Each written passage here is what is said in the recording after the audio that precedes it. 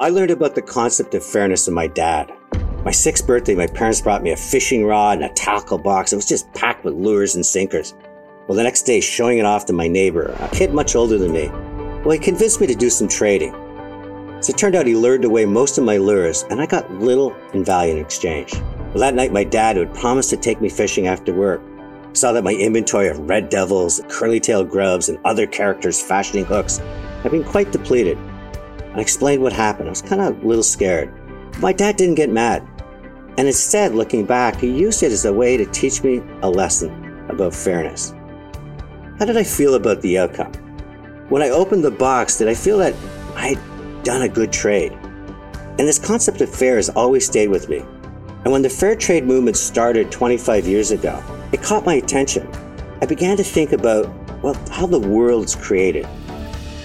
I went beyond my immediate gratification. Where did that product come from? How did it get to me? And at the end of the day, did the people who were part of that supply chain smile after a day at work? Did they think that they were part of something greater? Or did they feel that we're abused, that they were taken advantage of? I think humanity is at its best when we're fair to each other. But sadly, often we're wired for greed, to have someone win at the expense of the other.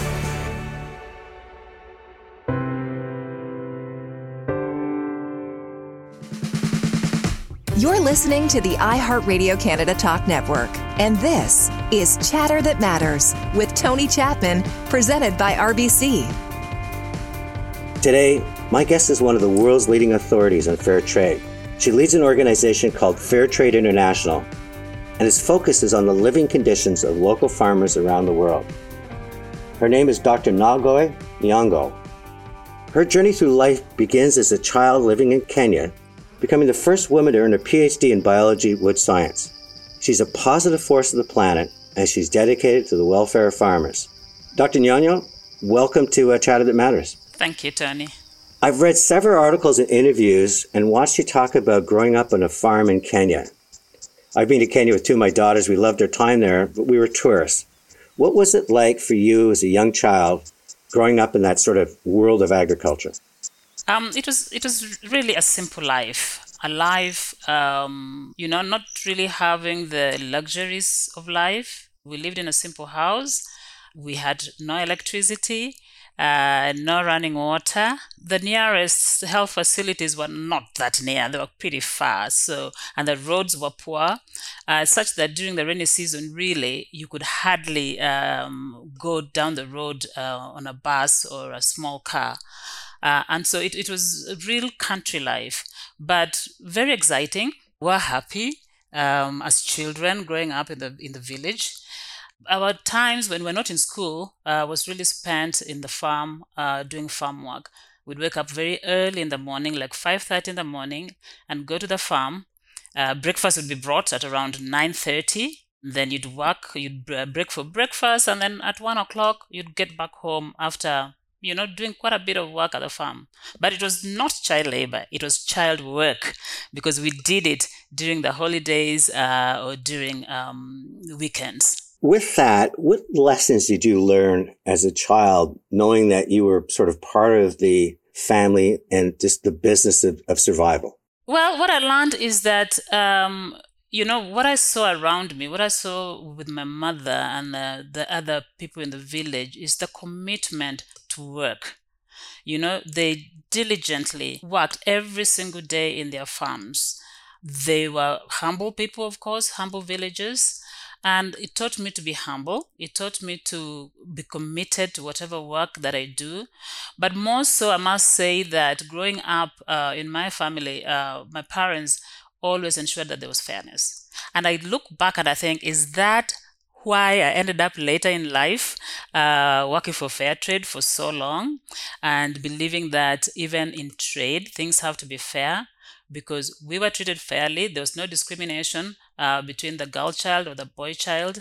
And there's always a practice of social justice in the community that I lived in. And for a young girl working in that sort of small life, in many ways, a rainy season cutting you off from the world, What made you pursue your academic credentials? You're a young child. In many cases, the rainy season cuts you off from the world, but you go on and get a Bachelor of Science from the University of Nairobi and a Master's and PhD in Forest Biology from Iowa State. Tony, I came from a family where education was like oxygen, that you needed to live. My father really did believe that education was the way out of poverty. He himself had really struggled as a young boy to get education for himself with very little support from his parents when he was growing up, because then his parents didn't really believe in education. But he did, and he wanted his children to have the best education that they could have. And so did my mother. So it was in an environment where education was paramount. My dad was among the first educated people in my country, and what he went through walking the long distances to school was just unimaginable. Of course, we had it easier. The schools were now a lot closer to us. So it was that driving force. But to really go further beyond, for example, high school and first degree, I grew up in a big family. I was the last born of 10 older siblings. So there were already trailblazers ahead of me. So I had very little choice but to aim for the highest. And I made a promise to myself when I was finished high school that I would do it up to the PhD level. And so did I. Not only did you do it, but from what I understand, you're the first woman in Kenya to get a PhD in forest biology. And my real question is, not only is that an incredible accomplishment, but why trees? What drew you to trees and forestry? I love trees. I really do find trees beautiful. I find that they have a soul. They're as complex as we human beings. So there's a sense of identity with them. Throughout my life, even as a child, I loved walking in the forest. Whenever I was in the forest, I felt some form of tranquility. I felt a sense of freedom. I felt alive. My love for trees has always been with me. Just last weekend, just to tell you, my sister and a friend of hers came to visit me. And this friend had never been to my home. And this friend was just so perplexed. She says, "But this is all so bushy. Why do you have so many trees on your compound that I can't even see through them?" But I told her that that's what makes me tick. I have a big avocado tree outside my window when I work from home. And that avocado tree, when I have problems making a decision on anything, just spending 1 or 2 minutes staring at it brings me the solution. So that is my passion for trees and how I love trees. My wife grew up in South Africa, and she describes her time in Canada by winters. She's been here 33 winters, but she loves trees as well. And it's funny that, she hugs trees, she talks to trees, and I find mine now self-touching. She says, "Touch this bark and feel it." At the beginning, I thought she was just, I wasn't sure who I'd married, but over time, I've come to experience that. It's funny, I don't know if you ever saw the biography with Judi Dench, the great actor from England, but she does a whole documentary on walking through, and she's named every tree in her garden. Yeah, I must really do make a point of watching that. It'd be good to see somebody express themselves in a documentary about trees. And, when I think, why did I do forestry, for example? It was, most people think that I did it for academic reasons, but actually, my choice of going into forestry was purely romantic choice. There was nothing academic there. It's just because I felt that, how would it feel to have a career that you're always in the forest? That was my thinking then. But of course, it didn't turn out exactly the way I thought. Let's use that as a lesson in life, because there's a lot of young people that listen to the show. How important is it to find a career path or an educational path where the markers are all based on your passion versus maybe something that you think will get you a job? What I would tell them, and what I do tell my kids, I have 3 kids, all teenagers. Well, 1 teenager and the other 2 are older. But I tell them, go for your passion. Because when you go for your passion, you will have the commitment. You will succeed. If you go for something that, it's going to get me a job, more times than not, you will not be happy. And I think, the most important thing in life is for one to be happy and one to do something that brings them happiness. So you can't go wrong when you follow your passion. I'm a fourth-generation farmer. We raise cereal grains, oil seeds, alfalfa, and we also have a small cow-calf operation. We depend on free trade policies to maintain our export markets. Crops that we grow here on this farm are exported across the globe. Policies that restrict trade would be devastating for farms like ours. Someday I'd like to pass the farm down to my boys, protect free trade, and keep our agriculture economy strong. You're listening to Chatter That Matters with Tony Chapman, presented by RBC. My special guest is Dr. Nyanya. She's the CEO of Fairtrade International. She's a force who's really working to support local farmers worldwide. So let's talk about, you graduate with a PhD. I have to imagine that there's so many opportunities for you. What did you do next and why?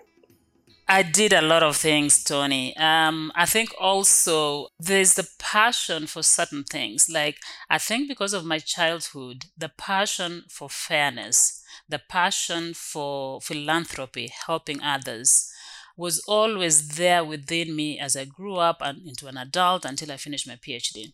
So when I did finish, I went on ahead to do forest research. I was in for academia and research. So I did go on ahead and do research.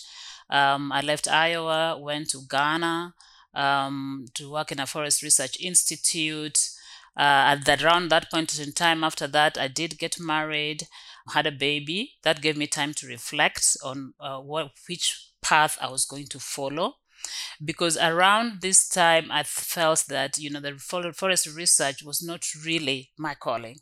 I wanted something to do with people, and even if it's forest oriented, but with people and not laboratory oriented, etc., where I'm alone. So that gave me time to reflect. And I realized that, what was really calling for me is how can I work best with people? How can I help improve the livelihoods of people? So through that journey, I worked with humanitarian organizations. I worked for wildlife conservation, but specifically on human-wildlife conflict, where people live with wildlife and to find a way on how they can comfortably live together without having conflicts over resources. I worked the humanitarian work. I even worked in Southern Sudan during the war. And then eventually I came across fair trade. And somehow that clicked. That clicked with me. The fairness I was looking for, the social justice I was looking for all through my childhood and into my adulthood, I found it in fair trade. I found this is where fairness is being practiced, but not only that, people's livelihoods are improving as a result of the activities of fair trade. I want to get into fair trade. It's going to be the majority of this interview, but it's interesting when you talked about being the youngest of 10 siblings, fairness always taught at home. But at the same time, you're a woman going into a world where you get the first woman PhD from Kenya. How do you overcome back then what might be the stereotypes that say, and I know you deal with it even today, the difference between the value of a male versus a female? Because you're in a world now where you're moving into influencing people, recommending things. What advice can you give to people to say are strategies to overcome ingrained biases in the people you deal with? As a woman, of course, there's always those challenges that you come across, both in school, at the workplace, in general in life. But I think what helped me, and as I said earlier, was my upbringing, where my parents believed that the boy child and the girl child were one and the same thing, and there was no discrimination. I knew that I was good as the boys. I knew I was good as the men, and that they had nothing over me. So with that confidence, I could face the world. But really, what I could advise any woman or anybody in a minority or in a position that there could be biases against them, I always refer to the second agreement of the 4 agreements of Don Miguel Ruiz. I love that book. The second agreement says that don't take anything personally. And I really live with that. I try to live with that as much as possible, because it is nothing others do or can say are because of you. It is really because of them. They're basically trying to exhibit a projection of their own reality and their own dreams. So it is within you to ensure that you have the strength to realize that it is not about you, it's about them. So don't take it personally. It's interesting because when I watch you in interviews where you're in a panel, you really sit back and listen generously. But then when you speak, it has so much power because the words are being well thought through. And it's never about you. It's really about presenting a solution or presenting a problem. And I just took a lot away from that, saying, you know, that it's not the loudest person in the room that necessarily wins over the audience. It's the person that's really providing the advice that the audience is thirsty for. You're right there, Tony. Yeah.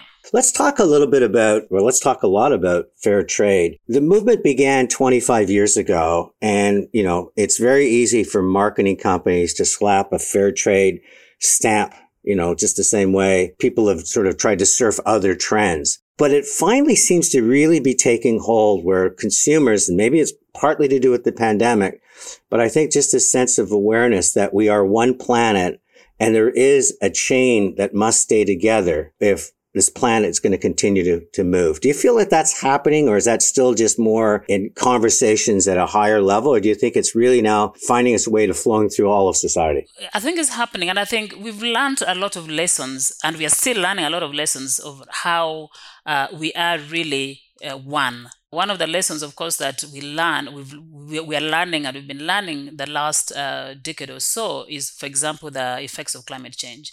But something that is a lot more with us right now is the COVID pandemic, which has really disrupted the supply chains. And so I think more and more awareness is coming to people than has been before.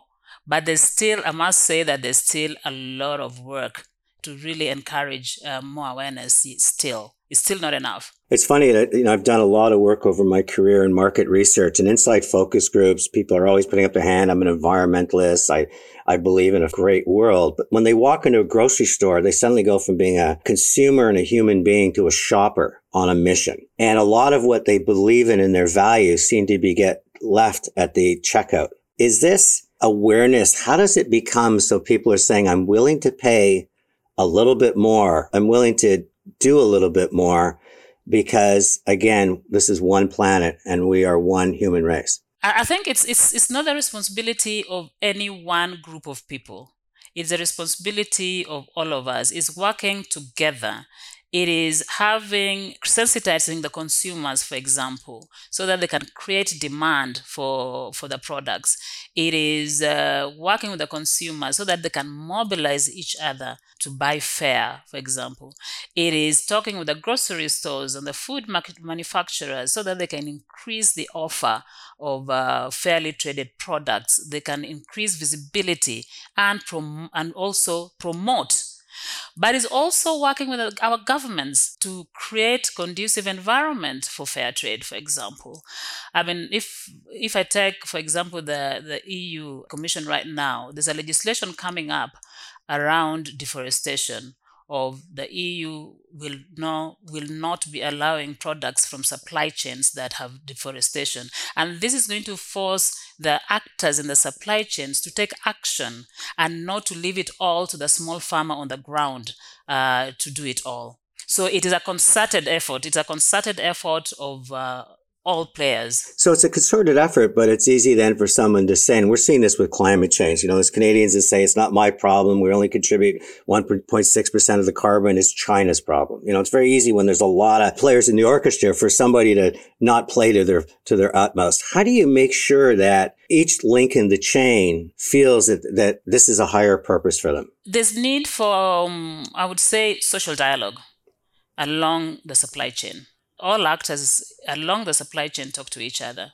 Of course, I must say, you talk about an orchestra, so there's need for also an orchestra, what do you call it, a conductor of the orchestra. Yes. And this is one of the roles that, you know, organizations like ours, Fairtrade, plays to be the conductor of the orchestra. But the need for social dialogue along the supply chain, we cannot say that this is none of our business. If we can just see recently what has happened to the supply chain during COVID. When airports were closed, when goods couldn't leave the farm, when goods couldn't arrive to their destination, etc., we were all affected. So how can we say that is somebody else's problem and not mine?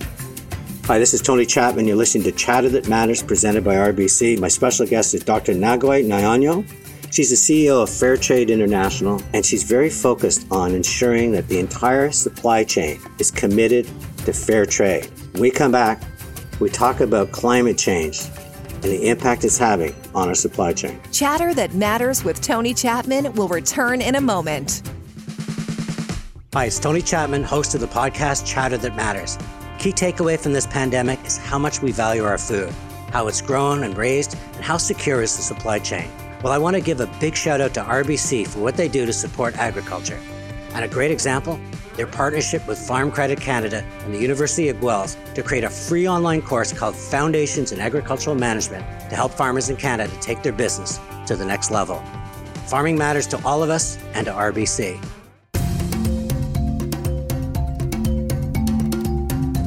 You're listening to Chatter That Matters with Tony Chapman, presented by RBC. Welcome back to Chatter That Matters. My special guest is Dr. Nyonyo. She's the CEO of Fairtrade International. She's a force who's really working to support local farmers worldwide. Let's talk about a farm that doesn't benefit from fair trade versus a farm that's part of the fair trade movement, and just paint a picture of life on both and personalize it so that my audience can take it personally, so that they understand when they're buying something that is fair trade, that cascades all the way back to that small farm that I know you fight for every day. We know that, for example, world prices at times really vary, going up and down. One time it's up, one time it's down. And so farmers are left at real awkward positions when their cost of production, for example, cannot be covered. So with fair trade, we offer a minimum price. And this fair trade minimum price enables the farmers to cover his cost of production and a little above it, so that when prices in the market prices go down, the farmer is not affected. The cocoa prices in Cote d'Ivoire went down by 25%. That was the market price. But because these fair trade farmers, they were cushioned because there was a fair trade minimum price. So they didn't suffer. Apart from the price that they receive for their product, they're also paid a premium over and above that. And this premium, the fair trade farmer is able to choose what they want to do with it.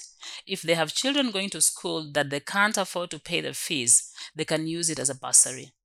If the village has no clinic, this money can be used to build a clinic for the villagers.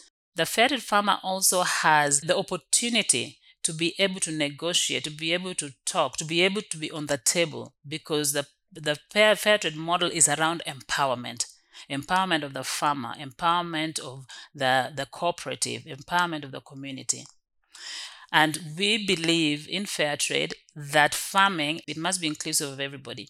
So the empowerment of the women, bringing on the youth also to be part and parcel of the cooperative, for example, to offer leadership. And the next thing I want to talk about is the technology and AI that's coming into farming. Because where I see right now in capitalism, so much of the advantage is going to a few big businesses. They have the data, they have the ability to invest, and the small business owners, and I'm speaking specifically for Canada, are getting hurt. COVID's hurt them while others have really benefited. When I was reading about agriculture to prepare for this article, and I start hearing about John Deere, the robotic companies, and John Deere smart tractors, and that kind of technology, all of that is going to take labor off the farm and put a lot of power within the hands of these big farming conglomerates. How does your organization work to protect the small farmer as change, an inevitable change, washes over the agricultural sector? Innovation and digitalization, for example, are key. We see them as key to building a fair and more sustainable world.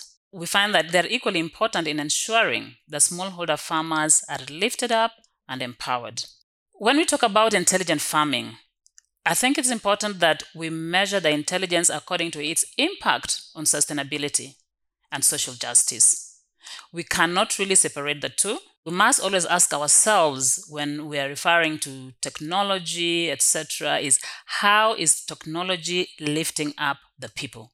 Because there is good in technology. How is it lifting up the people? And that's why at Fairtrade, we are increasingly now working in the innovation and digitalization space. We are exploring key partnerships, how we can use digitalization to empower our smallholder farmers. For example, by granting data ownership to these farmers, by helping them obtain greater digital market access, by ensuring that the products are traceable and that there's transparency in the supply chain. So for us, that is how we see innovation and digitalization as delivering fairness to producers and working towards a more equitable world. But I must say, Tony, that at the end of the day, the achievement of fairness and the power of fair trade is only as effective as consumers desire to see a fairer world. So really my question would be, how can the little farmer survive? My answer is simple and very straightforward, I must say. It is for consumers to buy more fair trade. So I heard you in an interview, and I've never seen you angry, but your eyes were firing when you talked about the conditions of cocoa farmers, men versus women. And if you could paint a picture in terms of how they're treated and paid, to give my listeners just a context of that cocoa that we treasure in terms of the end product, what happens at the very beginning and what must change? I think first and foremost, what really gets me worked up is that cocoa farmers, a majority of cocoa farmers are still living in poverty. And how this can be explained, I don't know. If we look at the first cocoa exports from West Africa was 128 years ago by the Basel Mission. And you'd expect that by now we'd not be talking about poverty in cocoa. When you talk about the gender disparities, and this is something that as Fairtrade we're really working on through our Women's School of Leadership, is that, first of all, when you look at the land tenure system, land is owned by men. And so the cocoa trees are owned by men. The people who do most of the work on the cocoa field are the women. But the income, of course, comes to the landowner, which is the man. And when women do work even in cocoa farms as workers, they are paid less than the men. So how can we get women to be more empowered? How can we get the men to be part and parcel of the empowerment of the women? As Fairtrade, we have the Women's School of Leadership, where we are working with women and men, because you can't leave men behind. What we have in the schools of leadership is the majority of the students are women, but we have also the men there because women will not move ahead without the support of the male folk. So this is really training for them to come out as leaders in their communities, in their cooperatives, training for them to also pursue other income generation activities through crop diversification, for example. There are other crops that can be planted apart from cocoa. But at the same time, to work with the men to realize the positive effect of having empowered women in their households. The next topic I want to talk about is climate change. And more, you're putting this right out front in terms of remind people as the climate changes, the sector that's going to be impacted the most is agriculture. So give us your position on climate change and some of the things we should be thinking about and doing as consumers to support possibility versus what often sounds like the impossibility of a world that's spinning out of control. I'll just start with a very, very simple example, Tony.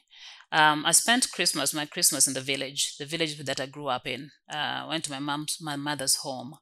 Normally during Christmas, when you go for Christmas, there's lots of maize, to eat, etc.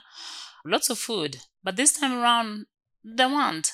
And the maize that I looked at in the fields of the villages were small little things. They were a third size of what they normally are at harvest season. Why? Because long dry periods suffered last year, and then when the rain comes, it comes at the wrong time. It comes very heavy. So farmers are faced with these long dry seasons. They're faced with floods. In Kenya, for example, in East Africa, last year and the year before, they were faced with the invasion of the armyworms. So farmers are burdened with the vagaries of climate change. And yet we don't seem to be waking up as the world to see that enough is enough and we need to do something practically about it and not just promises that are never delivered. The farmers need financing to be able to carry out adaptation techniques. For consumers, the farmer needs to be paid better prices for their products. If they are paid better prices for their products, then that cocoa farmer in West Africa will not need to cut down trees to deforest. They would not, because that land that they have will produce enough to give them an income that they can live on. But they go ahead and cut down trees because they want more land to increase their productivity, because the price you're paying as a consumer is a pittance. Greetings from Nairobi, Kenya. We do not know what of an impact COVID-19 will have on our producers. But all we know as Team Fairtrade is that together we stand. My special guest is Dr. Ngozi Nwaonye. She's the CEO of Fairtrade International. In Canada, the biggest issue that our sector is facing in agriculture is farmers are getting old, and the next generation's not coming back to the farms. What are you doing as an association and as an industry to celebrate the calling and the higher purpose of agriculture and inviting the next generations to come in, because it is a place where they can make a great living, where they can put a smile on their face because they're part of something majestic, which is a sense of farm to play. Farming is not sexy enough for the young people. They tend to move to the urban areas to look for work. And yet there could be a lot of opportunities in the farms, in the rural areas. So there's a lot more need for investment in and support of agriculture for youth to be able to stay. Because even that farmer in the village who is living in perpetual poverty does not want his daughter or his son to continue living in perpetual poverty. So when the youth want to go to the urban areas, they're also even encouraged by their parents. This can be changed, and as Fairtrade, we are working on this. We've got our youth programs where we realize that the youth might not necessarily be interested in the long-term crop, the cocoa or the coffee that is harvested 2 times a year. They're interested in more short rotation crops. We're working with them on value addition. For example, the cocoa pods can be used to make, the cocoa husk can be used to make shampoo, etc. So this type of entrepreneurship programs that we run with them. When we have projects like, for example, biogas in some of the areas that we work in, then they are trained to be masons, etc. So what we are doing is to be able to create employment for them in their communities. You dedicated your life to science and the welfare of farmers, and I guess more importantly, fair trade. What's next for you? Oh, I ask myself that all the time. What is next?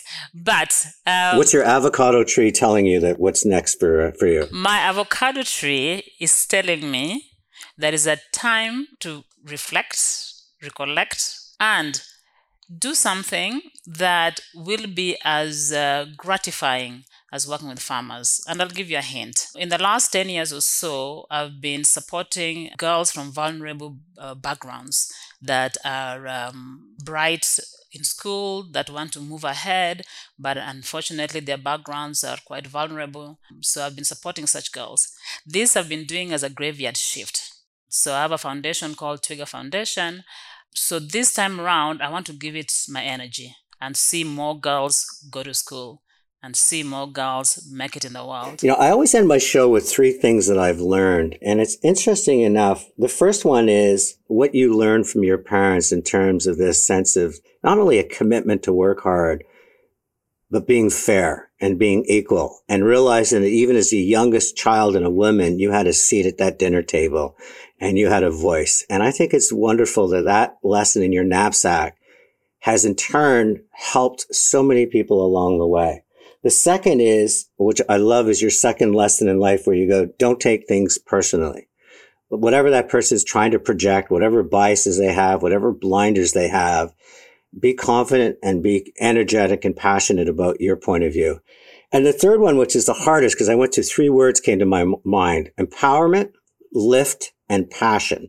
How important it is as a human race to have your life, to serve others, to empower them, to lift them up, to let them chase their passions. And clearly it's even what you're doing now, from where you're taking the Trigger Foundation from a graveyard shift to where you want to focus the rest of your life. You are an absolute joy. You are such a positive contribution to the human race. I hope one day you come to Canada so I can organize a conference around everything you're doing. And I just thank you so much for joining me in Chatter That Matters. Thank you, Tony. And thank you for the accolades. I don't believe I deserve all that, but thank you. My final question, if we went through your backyard and all the trees, and I was stumbling through this bush, what tree would you show to me, point out, other than your avocado tree, and why? Oh, that's a simple one. There is a tree we call the Nandi flame, also known as the African tulip. Biological name is Pathodea nilotica. That is the one that's point out to you. It stands majestic. It has bright orange flowers. It can withstand the wind. Its spirit resonates with mine. And if we came out there, would you let my wife hug that tree? Oh, most welcome. Tell her the next time she comes to Kenya, she's most welcome to come and hug all the trees in my backyard. Joining me is an expert on everything to do with agriculture, resources, and economics. His name's John Granfield. He's a PhD and an Associate Dean of External Relations at the Ontario Agricultural College. Welcome, John. Thanks for having me, Tony. Happy to be here. John, there's a report I read talking about the future economy of Canada, and agriculture was cited. The author claimed that we can become a superpower. Do you agree with that? Oh, I absolutely do. You're referring to the Barton report by Dominic Barton. In that report, Barton talks about how Canada is poised to go from being the fifth largest agricultural exporter to the second largest agricultural exporter in the world. And, the trends are tracking in that direction. But key to it is making sure that we've got investment to help support our people, adequately use the resources that we have available, and make sure that we've got that continuum going from innovative on-the-ground research to commercialization and innovation to new products that people are looking for. One of the key barriers to growth might be that our farming community is aging. What can we do to attract young people into the sector? You're right. The agricultural sector is a bit of an aging sector. And what's important in this regard is making sure that we're keeping people who are interested in agriculture focused on staying in agriculture. That's one part of it. And that's about training and opportunity. The other part is also attracting new people to agriculture. A lot of people have this sort of a pastoral view of what contemporary agriculture is like. And what they don't maybe understand or know about is the dynamic nature of the sector, the level of innovation and technologies that are being used, the rise of digital agriculture, and the coming revolution that we're going to see in that regard. And I think key there is making sure that the people who are in agriculture have the skills that they need to succeed, but also people who are being attracted and entering agriculture are doing so with the right skill set. So talk to me about what the University of Guelph, Farm Credit Canada, and RBC are doing to help farmers scale their business. The Royal Bank approached us to see if we would be interested in working with them and collaborating on developing an online e-learning platform to support Canadian producers and help them develop their business management skills. Producers know how to grow. And so what we're doing in this course is trying to give those business management skills to producers that we know are essential to them growing their enterprise beyond what it currently is. What's the best way to connect with your university, and what's the best way to connect with the program you're doing with RBC? Well, I think for on the RBC front in our partnership, go to guelphagriculturalmanagement.com and sign up for our course. It's a free e-learning platform. It's open to anyone. 8 modules. You can learn at your own pace. When you're done all the modules and the quizzes, you get a certificate of completion.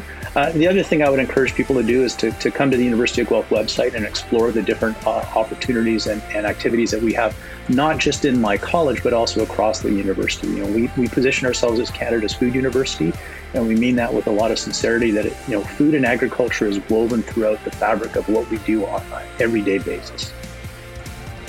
John Granfield, Associate Dean and PhD, thank you for your passion, and thank you for joining us in Chatter That Matters. Thank you for having me, Tony. Chatter That Matters with Tony Chapman has been a presentation of RBC. Fridays, join Tony Chapman for Chatter That Matters on the iHeartRadio Canada Talk Network. It's Tony Chapman. Let's chat soon.